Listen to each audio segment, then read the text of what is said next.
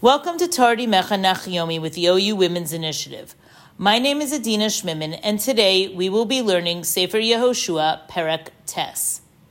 In Perek Ches, Yehoshua revisited the Battle of Ai, attempting to conquer the city for the second time.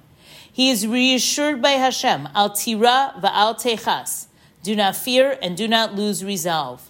With sophisticated military instructions, Yehoshua leads the nation to a decisive victory, with the city destroyed and the king captured and killed. The people took the booty and spoils with the permission of Yehoshua and Hashem. The Perek then shifts to the Mizbeach on Har Evel, and finally the recitation of brachos and klalos, the blessings and curses on Har Gerizim and Har Evel. While the timeline is unclear whether this occurred before the Battle of Ai or after, what is clear is the commitment to the Torah laws by all the members of the Jewish nation. Perek Tes, deception and correction. Fighting a war is not simply taking up arms and attacking an enemy. Just as in other areas of life, there are halachos, laws, which govern behavior even during wartime. The Torah forbids waging a war against other people without first giving them the opportunity to surrender. This is true, according to the Rambam Hilchos Melachim 6.1, even in the case of a Mochames Mitzvah, an obligatory war, as was the conquest of Eretz Yisrael. The Talmud Yerushalmi shares that Yehoshua wrote 3 proclamations to the Zayin Amim, the 7 nations, who were then living in the land of Canaan, before the Jewish nation crossed the Yarden. While we don't have the exact text of the letters, they likely included that it was the Jewish people's destiny, according to Hashem's word, to take possession of the land that Hashem had promised to their ancestor Abraham. Proclamation number 1. Any Knaani who wishes to be spared from the Torah's decree should leave the land of Israel. Proclamation 2. Any Knaani who wishes to remain unharmed in the land must accept 3 conditions.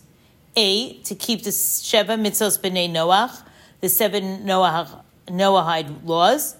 B, to accept no jobs of leadership. And C, be willing to assist the king both through his labor and contributions. These 3 conditions needed to be met in order for one of the 7 nations to make a peace treaty with Bnei Israel. And finally, proclamation number 3. If the nation doesn't leave or meet the 3 criteria for peace, there would be a declaration of war against that Canaanite nation. The Rambam seems to think that each proclamation was issued separately as the people drew closer and closer to the land of Israel, while the Medrash understands that all options were offered at once. So Perek Tes opens describing the kings of the Canaanite nations gathering together to, as stated in Pasuk Beis, V'yiskapsu yachdav lihilachem im Yehoshua ve'im Yisrael pe'echad, that the nations gathered themselves to fight with Yehoshua and with Yisrael with unified resolve, pe'echad. And then we read about the Givonim, who disguise themselves as travelers, who have come from far away, shoes with holes, moldy or crumbly bread, faded sacks, worn-out wineskins. They approach Yehoshua stating that they have heard about Mitzrayim and the battle of Sichon and Og. They cleverly omit the most recent battles of Yericho and Ai, as without Twitter or WhatsApp, they wouldn't have heard about these. And they secured a treaty of non-aggression from Yehoshua and the people. Why the deception if surrender was one of the options? And now that that pact was in place, could it be reversed?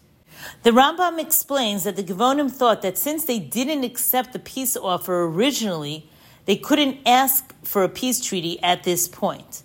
The Ramban offers 3 different suggestions. He says, A, the Givonim didn't know that they had an opportunity to surrender, that there was an opportunity for peace. They were afraid, and therefore they came up with this deceptive plan.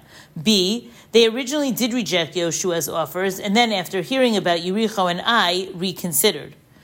Or C, that they knew they could surrender, but they didn't want to be servants. They wanted to be equals, allies, so they decided to come in this devious way. But once they decided to reach out, they were actually more scared of the 7 nations who, as we see from the beginning of the parak, were already assembling for war. The Talmud Yerushalmi, Maseches Kedushin Parak Daled Halacha Hey, describes the Gevonim's plan as devious and sinister. They knew the directives that the Jewish people received was to obliterate the 7 nations. Let us trick them, and then they'll contract in agreement with us. If they kill us, they'll violate the promise. If they let us live, they'll violate their Torah. Either way, they'll be punished, and we'll inherit the land for ourselves.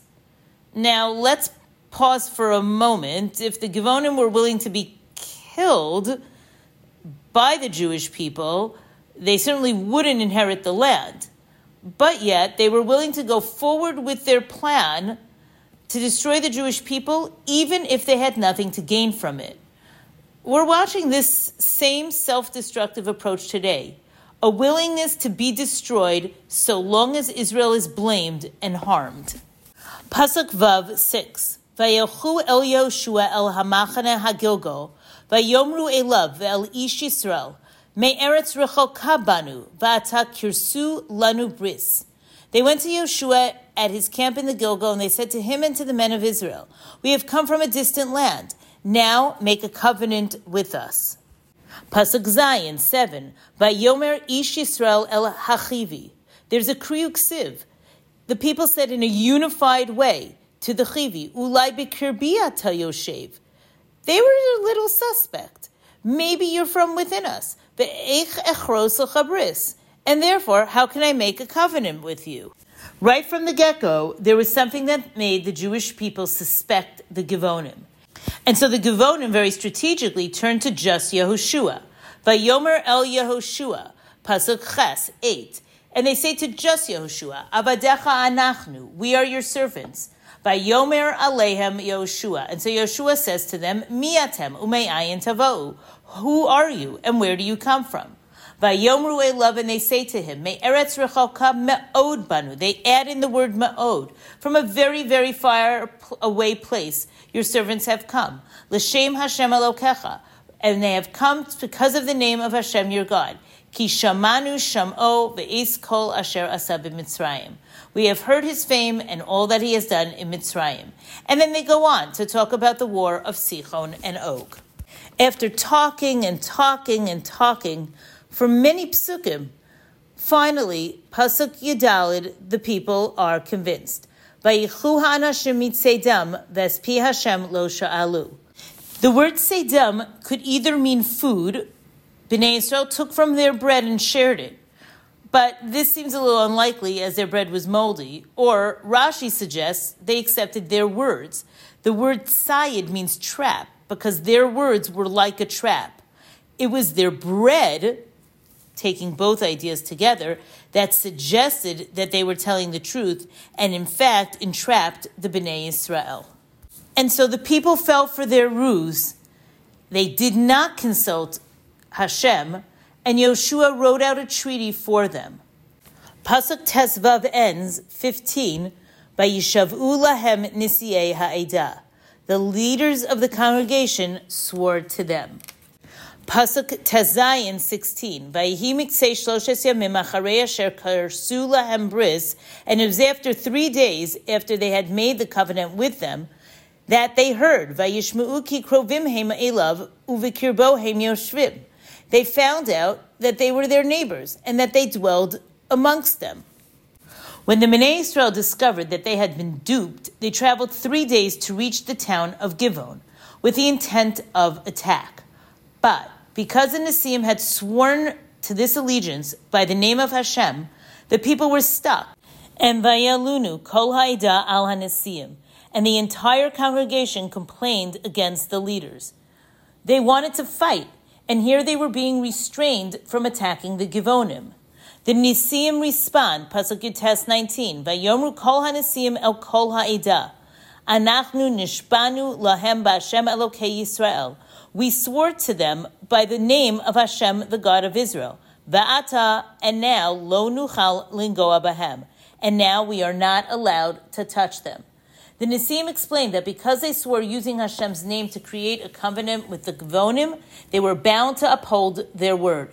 What a Kiddush Hashem! Despite the trickery of the Givonim, the Jewish leaders upheld their word.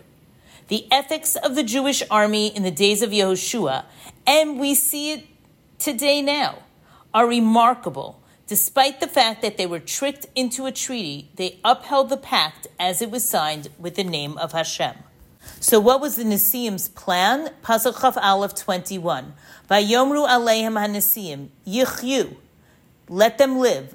Vayiyu chotvei eitzim v'shoavei mayim l'chol ha'ida, kasher dibru lahem haNesiim. And they became wood choppers and water drawers for the entire congregation, as the Nesiim had told them. And now Yehoshua confronts the Givonim. He demonstrates his generosity in that he would not kill them, but he curses them, Arurim, in Pasuk 23, Chaf Gimel. This group would be nidui, banished. They would maintain a distance so that, according to the Me'am Loes, they would not have a negative effect on the Jewish people. Pasuk Chaf Gimel 23. Va'ata arurim atem. And now you are cursed. V'lo yikares mikem eve b'chot ve'etzim v'sho ve'mayim leves Elokai. And there shall never cease to be slaves, wood choppers, and water drawers from you for the house of Hashem. Pasuk Chaf Daled 24, the Givonim expressed gratitude to Yehoshua. They explained what they did and why they did it, and told Yehoshua that they were prepared to follow his direction. They knew that Hashem had commanded Moshe to give all the land to the Jewish people and to exterminate all the inhabitants of the land, and therefore they were very afraid, and that is why they reached out with a covenant. Yehoshua accepts their word and thereby saves them from the Jewish people, who were still prepared to kill them for their deception. Pasuk Chaf Vav 26. Vayavs lahem Cain vayatzel osam miyad b'nei Yisrael v'lo haragum. And so he did to them. He saved them from the hand of the children of Israel, and they did not kill them. What merit did the Givonim have to serve in the house of Hashem? The Radak explains that they served in Shiloh, Nov, Givon, and Yerushalayim. Perhaps by indirectly facilitating the upholding of the honor of Hashem and proving that the word of Hashem is binding and immutable, it was this that earned them the merit to serve dutifully in Hashem's home. Perek Tes leaves us with several takeaway lessons. The first is to seek guidance from a Rav before making important decisions, and the unfortunate consequences of relying on one's own understanding. Considering halachic ramifications of one's actions is critical. We also learn from this perek the seriousness of promises, certainly in the name of Hashem, but even promises in general. When you give your word to someone, when you commit to doing something, you're extending a rope of trust, and not upholding your word severs that rope. And yet, as we'll see in the next perek tomorrow, that despite deception, Bnei Yisrael are able to overcome, and fight when necessary. Thank you for studying together Li'ilui Nishmot Imotenu HaYikarot, Esther Oppenheimer Aleh Shalom, and Sarah Shanker Aleh Shalom, each deeply devoted and proud to transmit their family's Torah legacy to the next generations.